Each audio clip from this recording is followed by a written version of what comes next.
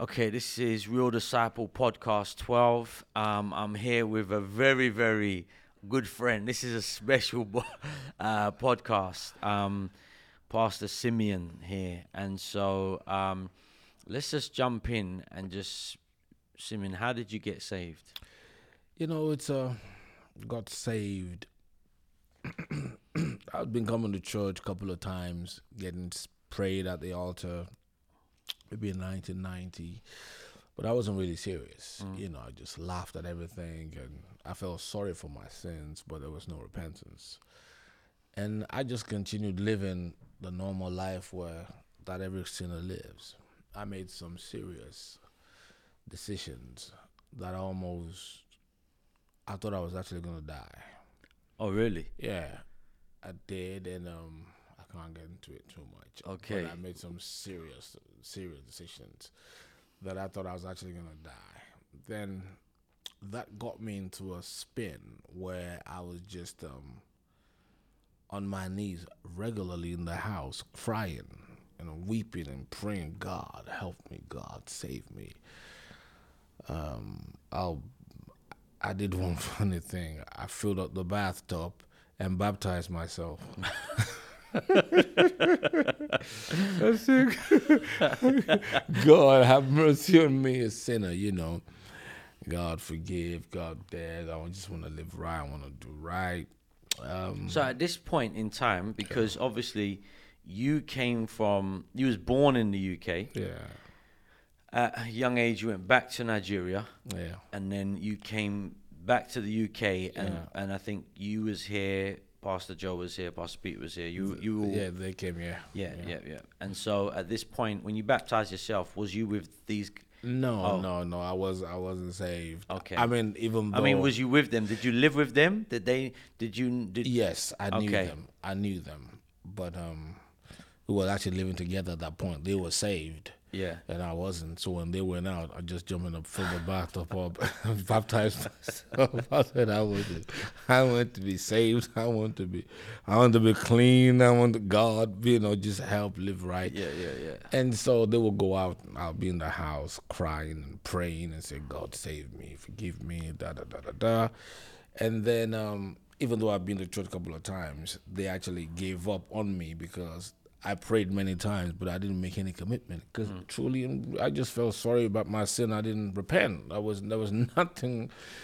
And so I grew up a Catholic, and so by this time, I think God was trying to get my attention. And that's at the end of that, obviously I found out everything is well, I'm not gonna die, God help me, God touch my life. And then I went to church on my own accord with nobody inviting me this time. And I went to the altar call, and How long was what was the process? How long were they inviting you? How long were they saved before you was saved? I think maybe 2 years. Wow. And they're constantly on you. Constantly, I mean, I will come home late at night. They know I'm coming, so Yeah. the windows are open. Yeah. For me to just jump through the window at night. I'm going out at night, and then I just jump in. And one of the things that really helped me was, even though I wasn't saved, they were so friendly. They didn't treat me like a sinner, like you're a Outcast. sinner. No. I was actually part of them, but I wasn't saved. Okay. And so that really helped me. And so when they were inviting me, I said, no, concert, no, okay, I'll come, blah, blah, blah.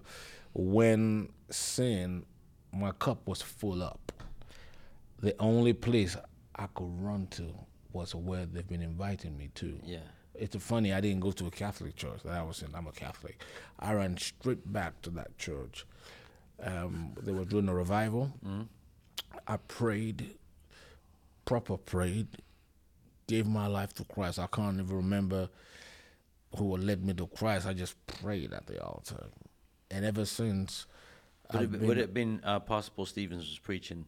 No, it was actually another pastor who's no longer.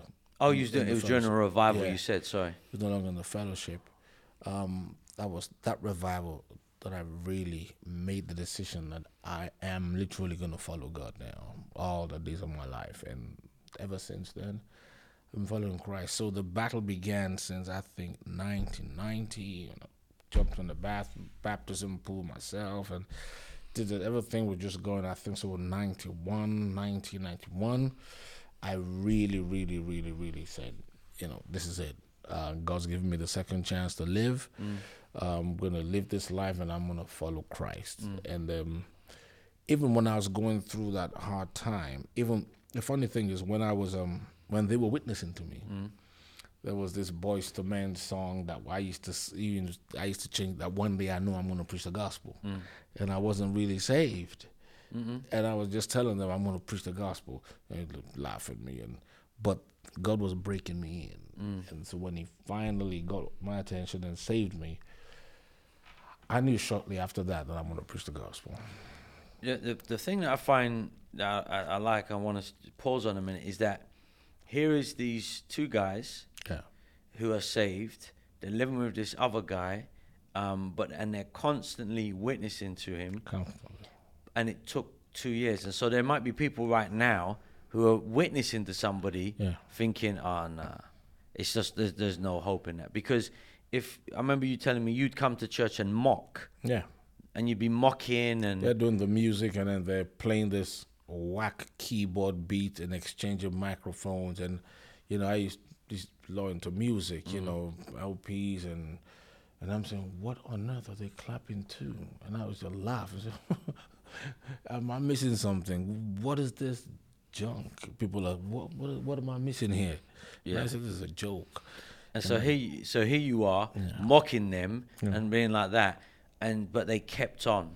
They did. And it quite easily, some people could have been like, Simeon, that's a hopeless. Yeah. He's never going to get saved. Look at his life. Look at how he is. They never once showed me that. Never once. I was comfortable. I was comfortable going there. I will go there to eat. I will go there to sleep at night. I was comfortable. I didn't feel comfortable. And also, when you went to the church and genuinely got saved, how big was the church at the time? Would have been what? Maybe about 20. 20. And really, at that point, you didn't care? It meant nothing to me. Zero. It didn't exist. Non-existent. I'm happy, I'm saved, I'm here. Yeah. You know, because so many times when you're planting churches or you're pioneering a church, you want to try and get everything right. And you should. I mean, let's try and get everything as good as we can. But when God's ready to save someone, all of that don't mean nothing. They don't see that. Sinners don't see all of that. Nothing existed like that in my head. I was just glad I'm saved. Second chance at life. I could have died. My God, I'm just happy to be there. So I didn't even... It's after years that you even believe that people count people in church, right? Yeah. That didn't even occur to me that people count people in church. I just knew I was there. I'm saved. I'm glad to be saved. That's it. Yeah. And so, how long was you in church before you got married? About 4 years. 4 years. And so, obviously your wife is Harriet. I always hear saying that Harriet is, I mean, because really and truly, I got saved 96. So that would have been about 6 years after you. When I came in, obviously, it was really you, Pastor Peter, Jay, Joe, you know, these were like the main guys. We'd hear all the stories. Pastor Carnegie had probably been there about a year. And so Harriet was like one of the first people, I think, to get saved in the church. She got saved in 87. 87. Wow. That was when the church, that's the inception of the church. And so she got saved and how old was she when she got saved? 13. Wow. Again, that's something that I think if I'm honest, I'm out and a 13-year-old gets saved, I'm overlooking that. A little bit. I'll be honest with you. It's like I want, and not only that, a 13-year-old woman, a 13-year-old girl. Sorry, I like, God, I'm here for men. Yeah. Not knowing, here is this woman who is going to enter into, who's going to bring a lot of people. Yep. It's going to enter into destiny, and all of these little stories that you find, you realize, listen, don't overlook nothing. That's very true. Don't overlook anything. Just Very keep doing true. what God told you to do. Very true. Work with what you've got. Yeah. Because you don't know how this is going to play out. As a matter of fact, what happened, and when I was in Ghana, it's a little boy coming into church. Little boy running around church. I'm saying, who's this kid? He shows up, I think maybe when there's fellowship food. He just, who is this? But I'm just glad he's at church. But I didn't stop him. Who is this? He brought his mom. His mom brought so many people. Wow. And today people are in church because of that little 5-year-old boy brought his mom, who brought other people. So a 5-year-old came to church. Running around, I feel like, why are you running around church? But I'm glad he's in church. He only shows up when there's food. And I just leave it alone. I said, just leave this guy alone. He seems to be happy, and just leave him alone. Then he brought his mom. His mom said, what church are you? And he brought his mom, and his mom brought so many people. Wow. And when I'm preaching in church, I'm saying, because of this little kid here, this is happening.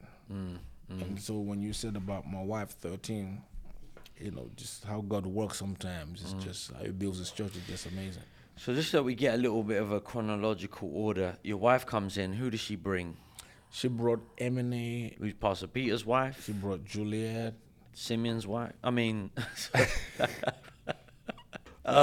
so she brought Juliet, Dimitri's wife, and Nicole, Kofi's wife. Yes. Wow, that's amazing. They all went to school together. So, and they all, when I came, I think really they were probably the solid women in the church. Yeah, one ministry, singing ministry, praise and worship ministry, and okay, so you said you were saved about 4 years before you got married? Yeah.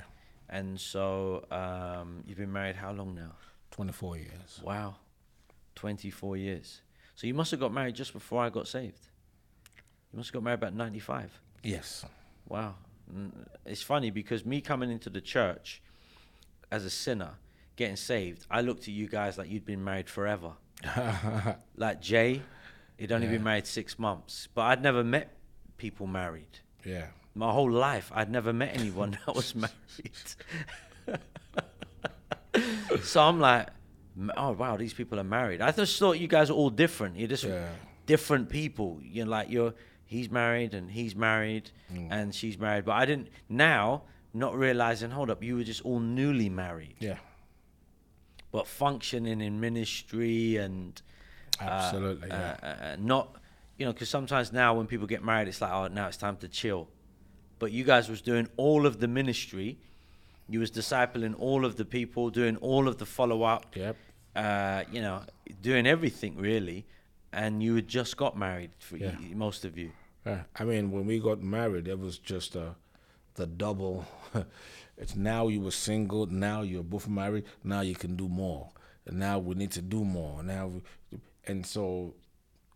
our marriages did never at any time interfere with the ministry. In fact, we thought we had to do more. We thought we're called to preach. We need to do more. We need to practice what we are going to do one day in the mission field or in the harvest field. So let's do more and get involved. And it didn't stop us. It didn't stop what we were doing before. It only enhanced it. Yeah. Yeah. And so, how many children do you have? 4. 4? Yeah. What are their ages? 21, Bethany. 15 to be 16, Eliezer. 13, Mariah. And 7 years old, Jesse. Wow. Powerful. Very good. Very good. And what's good about it is that you're very close as a family. Yeah. Me looking from my perception from the outside, it's always good when you look at someone's family, a man of God, and you look at his family, look at his wife, and you see that they're close. They look like they enjoy one another. It looks like your kids want to be with you. I was saying this with Pastor Peter. We were talking about this, is that it looks like his kids want to be with him, even though they've gone through the teenage years where so many times people think that's when... I'm sure you've got your own stories, but the reality is that you've come through that. And I think But let me let you elaborate on that. But I look at that and I think, in the long run, after all of the ministry and all of the years, that's really going to be the big reward. Well, your children. Yeah. You know, with me and the family, we have fun. I think fun, a lot of fun, crack a lot of jokes. Yeah. You know, my kids crack jokes at me, I crack jokes at them. You know, I come from an African family, and when you're young, you don't discuss certain things with your parents. It just, there is no platform for that, you know, relationship wise. You know, you don't go there. You just don't. So you keep that back, and you do your stuff secretly. And now that I'm saved, I knew that didn't help me when I was young, because I still did what I had to do. Yeah. So by scripture, you understand. So we have an open relationship. There's nothing that I don't discuss with my daughter and children. Nothing. Even with the young one, a girl liked him at school and went in Ghana, and I said, he said, "That I don't like. He's quite shy. I don't." I said, "Okay, you don't like her, but what about the situation if you did like her?" Okay. I said, what would have happened then? Because that's possible. Yeah. Because when I was 15, I did like some girls. That's the reality. Yeah, so that's a reality. Even when I was before I was 15, so I said, well, this is what you have to do. You don't stir up love before it's time. But whatever you may feel, it's natural. Yeah. But you just have to bring it under God and with it. So we have that open, very open. There's nothing I don't discuss with my girls. Nothing. I mean, nothing. So that really helps us just to be more of an organic. Do you think what that does, it helps you to understand where they're at, rather than things 100%. Going under the, because you can assume the pastor's kids, but under the surface, there's a whole heap going on. I mean, forget the pastor's thing. They're human beings. Yeah. And with natural tendencies like I had when I was their age. And so I'm very much aware of that, and I open it up. I said, just talk to me. It doesn't matter what you feel, this guy likes you. I said, just talk to me, and I can talk to you through it and educate you from my experience in the Bible, so both of us can be on the same page. Yeah. And so we have that a lot. And last, my daughter went back to uni last Saturday. I said, baby, just whatever, time will come. Don't push it. It'll come. I know you're thinking about it, because I'm thinking about it. So just relax and don't push it. God will bless you. And I gave her a hug as I saw her off to the bus stop, and we waved each other goodbye about 6 o'clock in the morning.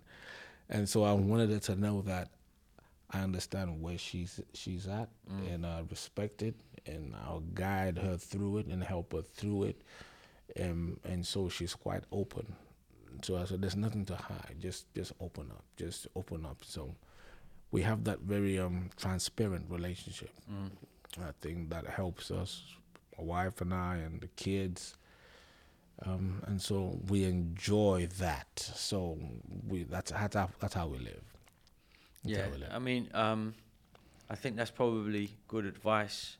Something you said, I'll pick up on it, is that you said with your son, you remember at that age what you was doing. 100%. And I think that's the thing with young people, when you got to look back and think, well, when you was in primary school, you wanted a girlfriend, boyfriend. Absolutely. And this is 2019. Oh, so what's going on in now? I mean, if they were doing that in the 70s, what's going on now in the school? And so for you to ignore it and just be like, look, look, just come church and sing, put on a tie, and hey, you're living on Mars, and that's gonna give the enemy even more advantage. Because he has they're working. These things are working in them. You have to respect that, open it up, act like you're human, just like they are. Yeah. And you can't let pastoral thing blind you and make you forget when you were 15. They're still babies. They're 15, and I was once 15. So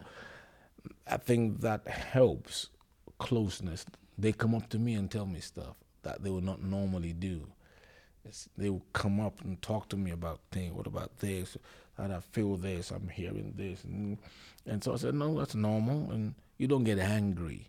You get real. Yeah. You Very get good. real. You know, you don't get angry. You just get real. And, you know, and that helps them to be more open and ask you questions instead of getting the information wrong from somebody From else. someone else. Yeah, I think in all areas of life, authenticity Very true. is always going to be eye opener. It's always going to be something that people will open up to. Yeah. You know, pastoring, Yeah. parenting, Yeah. anything. When you think, hold up, you know, what was you like when you was 5 months saved or 6 months saved? What was That's going correct. through your mind? That's correct. You know, and That's so correct. you Yeah. put yourself. I think Pastor James Wilkins, he preached a sermon one time about my sin is ever before me. How you don't forget Yes. where you've come from. Absolutely. Because sometimes you can, when you've been, say, 5 years or 10 years, you can squash everything that you've gone through. Like basically you got here in the first year. Yeah. And then for the last 9 years, you've been the same. Yeah. But the reality is you was nuts for the first 5 years. Absolutely. And then you slowly started to get your act together. Yes. And so when you're dealing with someone who's been saved 2-3 years, remember where you were. Absolutely. Remember what you was going through. Very true. Very true. You have to be very real like that. You Yeah. have to be, and I just tell my girl and my boy, listen, it is what it is. Just tell me what it is and we can discuss it. I've been through it. I've struggled through it as a teenager, and so this is your time. And I even told him, I said, listen, simply because I'm saved and a preacher doesn't make you saved. Yeah. I said, if you're not saved, you're not saved. Yeah. I'm not going to assume that you're automatically saved because I'm a Christian and born again, I'm a pastor. Yeah. You may not be saved. And I led my children to Christ a number of occasions when they didn't feel they were saved. I said, don't feel no way, you're my child. Yeah. Saved or not saved, you're mine. And I'm going to love you because you're mine. So if you're not saved, we'll pray a sinner's prayer. And if you're saved, praise God. And I led them to Christ a couple of times. And now when I talk to them, I say, yeah, I'm saved. I really, sure. If you're not, you're not. It's okay. You're my son. my children. Yeah. And, you know, so Bethany really gave her life to Christ, and Elias has done the same thing. And so the young ones are growing up. I think Mariah's almost there. Jesse answered the altar call the other day. Wow, He did really? it twice. So I think maybe he just doesn't, but obviously just growing up, and so he'll get there. But didn't you tell me you used to keep visiting the altar when you first, Many times. like father, like son? Okay, so let's here you are. You're in church. You've been married a few years, and you know you're called. You said very early on you believed that God had called you Yes. to preach, and so when did the Ghana thing happen? How did it happen? I was in the car with Pastor Peter, and he said, "Hey, Simeon, would you go to Ghana?" I said, "I'll go now. From this car, take me to the airport, and I'll go." It was an opening in Ghana there. What gave you that assurity? Was there something that already happened, or was you just like, No, because if they asked me to go anywhere, I'll just go anywhere. If they just because I asked me. knew I was called, Yeah. I just jumped at it. Okay. And then when I got home, I said, "Hold up a minute. I didn't even pray about this. Okay. What's happening here?" Then I spoke to, I think Pastor Stephen was around at that time to preach revival. Okay. And I asked him, I said, "Pastor, what do you think? This. He said, "Well, it's an open door. You're called to preach. And that's it." And, I said, "Okay." But but behind that was, I didn't care. I knew I was called to preach. I was in the body for a long time.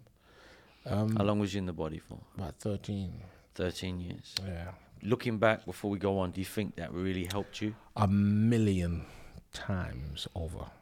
Because I'd already seen the church grow from 20 to nothing, to what it was. I've Probably already, what? Yeah. 300 by then. Yeah, 200? I've already been in various ministries, Yeah. follow-up ministry, praise and worship ministry, Bible study. I've been out with Pastor Carnegie on many occasions to Yeah. minister to people. I always call him, Pastor, whenever you go in that place, can I come with you? I'm off today. So I've been to prisons with him. I've been to pray, ask questions. Pastor Stephen had questions. I've already seen so many things, reality of ministry, so Yeah. to speak. And so when I did get to Ghana, it was not possible for the devil to tell me that it can't be done. It was not even possible. And I told the devil, so I said, devil, you know it's not possible that you lied to me about this. Yeah. And so I had the confidence and I had the faith and the trust because of what I've seen. Yeah. And it Yeah. really, really, I had a picture, I understood reality about church Okay. to a great extent because Yeah. of my involvement with those pastors. Okay. And so, when was that when you went to Ghana? 2004. And you was there for how long? 14 years and 7 months. Wow. And you've only been back just over a month. Yeah, but back on the 17th of January. Just over a month. And you're in Brixton now. Yeah, I took over the Brixton Church 3 days afterwards. 17th, I came on 20th. Okay. Yeah. And so, so you get to Ghana. I believe you took over. Yeah. The church had just started. Yeah. How long had the church About been 18 there? months. 18 months. So really, really just started. Yeah. And was 2 there? years maximum. But Okay. Yeah. Okay.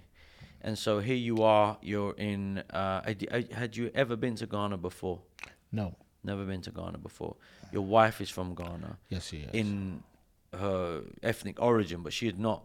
Was she born there? She was actually born in Ghana. She was born in but Ghana. She came when she was young. Okay. Yeah. And so you get there, and what was the things that you would say that you had to adjust to? That you would say very quickly you Yeah. realized this is different. The speed of things. Okay. The speed of things. It was a slower pace. Yeah. That was the main thing. The speed. The culture wasn't new to me because Africa is Africa. Yeah. And of course. so I wasn't. The environment was not a shock to me. No. The food is the same food, but just done in a different The format. food, the heat, the clothes, the clothing, all of that stuff was quality, the standard of living, everything was pretty much pretty what much you'd the known same. in Yeah. Nigeria. Yeah, so that wasn't new to me. That was a cultural difference, but I already knew, the Nigerian thing, Ghanaian thing. Yeah.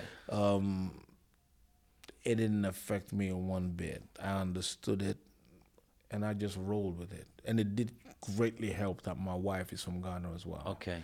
It really, really helped because they saw me sometimes through her. Okay. So it did help me a lot, and I could speak little of the language, and so I get away with it. Okay. And so What language was it? Because there's. it's Chi and Okay. Ga. Okay. And so I got some few lingos. Bit of both, yeah? Yeah, a little bit of Bilingual. Yeah, a little bit. So I throw it in, but if the conversation gets too deep, I just say amen and fade away. Okay. But James, can you throw some words in? we did it before you. Oh, really, you were yeah? out there. So she really also was a great asset in that respect. It really did help. So you this thing comes up, this offer comes up to go to Ghana. You say yes. Yeah. You had the total confidence that your wife would not resist. 100%. I knew she would go. Okay. She may have, but I knew all of that she will go. And when you spoke to her, what was her? I can't really remember. I think the same thing. Maybe there was a little bit of, wow. But she never one time resisted. That would have been a Walthamstow conference, wouldn't Yeah. it? It was She Walthamstow. never one time said no. Never. No. Never. And so, what are some of the things you would deal with? If say like you was raising a guy up in your church and he was going to be a missionary, what would be some of the things you would be telling him about? I will tell him, you better go very deep with God. because you are going to be tested, and you're going to be way away from home. And if you're not grounded in you with Jesus, you will be taken apart. Because in the missionary field, it's not the Western world. The health systems are not like these health systems. And I told people, you don't hear it in a 3-minute victory report, because a victory report. Yeah. Most of my kids, all of them apart from one, have almost died twice each. From Sickness, that almost killed them. I mean, literally, they could have or maybe should have, if not for God. And you have to handle those things without moaning, and just, it's life. So here you are in a foreign country. Yeah. Your kids get ill. Yeah. Serious illness. Very. At that point, does it go through your mind that I need to come back? Never. It never crossed my mind. Wow. I just saw it as this is part of reality, and God is gonna pull us through. And it was at least twice each. Okay. And so so you're telling the guy, basically, he's got to be strong with Jesus. He's got to know who he is and why he's there, and what God is saying to him. He can't. No, because there's going to be a clash of cultures. There's a distance. You're not used to the systems of how things are done. You're used to everything on a click of a button. Here you can order food, do all kind of stuff and conveniences that you have here. And you think it's normal to you. Normal, yeah. It's normal to you. It's part of life. But when you go over there, it's completely different. The driving is different. The only rule is that there are no rules. If you're so you really have to quickly, and you're looking for customer service, and I'm gonna complain to the I'm gonna call the financial this. Are you joking? It's never gonna happen in your lifetime. You're gonna have to deal with the police. You're gonna have to deal with all of those things, and the heat and the mosquitoes and the malaria and all of those things, and the religiousness of the people. And you're gonna have to go through all of that, and you are going to have to endure so you can have a great turnover. Because when I first went there, back in them days, there wasn't all this WhatsApp pictures. You take a proper camera. So I'll take pictures, during Christmas, and go away and throw it somewhere. And all of a sudden, because my wife keeps them, all of a sudden, a year went by, and I just was looking for something around where the cupboard was, and I saw the pictures. And I'm saying, my goodness, 1 year, different picture. 2nd year, different. It was like a rolling over. People were just, and that shows how people are open to the gospel but close to commitment. And so after a couple of years, that changed, and we had regular faces and regular faces and regular faces and regular faces. And so you are going to have to deal with that alone. Because I was the only one there.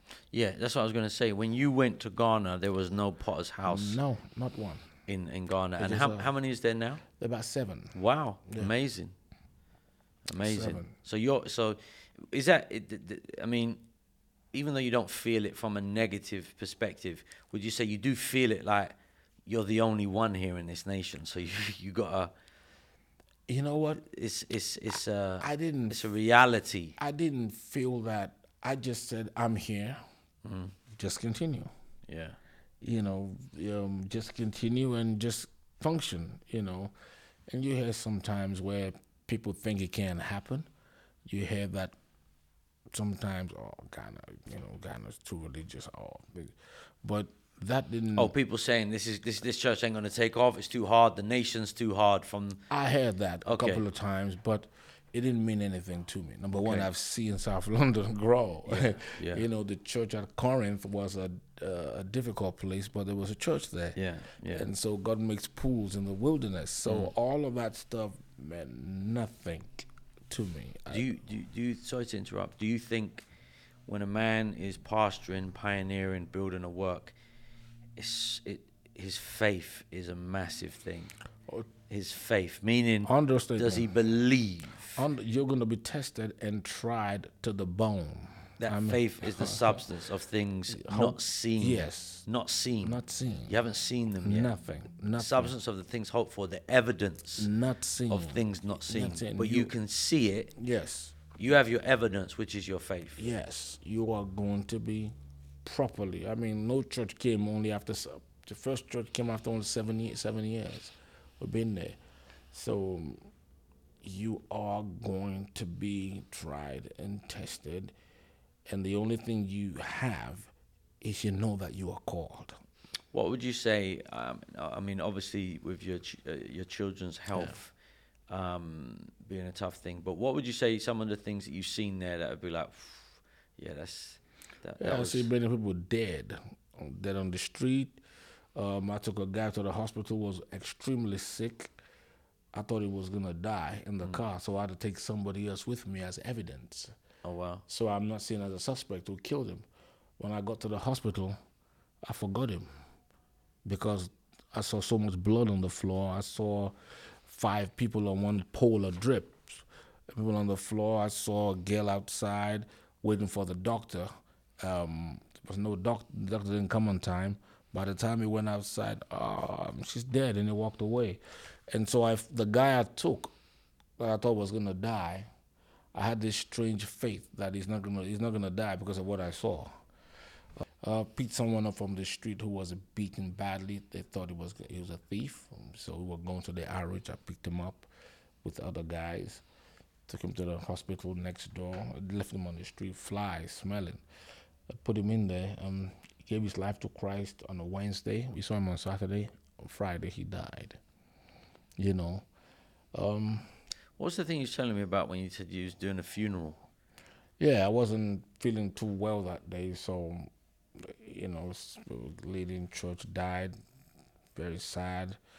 The doctors killed her, basically, giving her water therapy when she had some serious kidney or liver failure.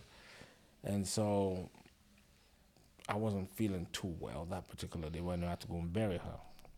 They had to hold my hand down the hill. I had to make sure I spread my legs wide open in the stands where I don't fall over because I just couldn't stand. On that particular day, 36 people were being buried. So we conducted the funeral. After they took the coffin, they put another coffin there immediately because next, and so we took this lady and buried her. We were going downhill. They had to hold my hand so I don't fall over. I was dizzy. As we were burying her, she was in the middle. There was another burial simultaneously on the right and on the left, so I couldn't hear myself. 3 pastors conducting the funeral. I just did sign language, buried her, and went off. And that's like standard. That's standard. No one's batting an eyelid at that. No, you know, because 36 people were buried that particular day on that Saturday. Wow. And so, I mean, seeing that, coming from that, with the hospitals and the doctors, do you think when you come here and you see people complain, when you see people complain, what do you think? You know what? I mean, obviously, it's each to his reach. Yes, each to his reach. We understand that, but I mean, let's look at it on the same level. Yeah. What is it? Number one, I have to respect. It's all relative. Yeah. In a way, as you said, you know, here once you grow up here, that's your mind, that's your standard, that's your reality. But me coming from there to here, in my head, even though I understand it's all relative, but in my head I say, you don't know how good you have it. You know what I'm saying? Yeah. If you look at it in a bigger picture, you realize how fortunate and how blessed you are. But you know, you don't throw that at people because that's not their reality. No, that's not their reality. You know, but but like, there can be a case for ingratitude. Absolutely. There can be a case being made, you know, for those. And I'm speaking to myself. Yeah. I'm born here, lived here my whole life. You know, God can call me wherever He wants me to go, but this is my home. This is all I know. Yeah. There can be an ingratitude that creeps up on you, and where you don't realize that Yeah. 90% of maybe people Yeah. out in other places are suffering. I will tell you this. Since I've been back, there is a level of convenience I'm not used to. It's convenient.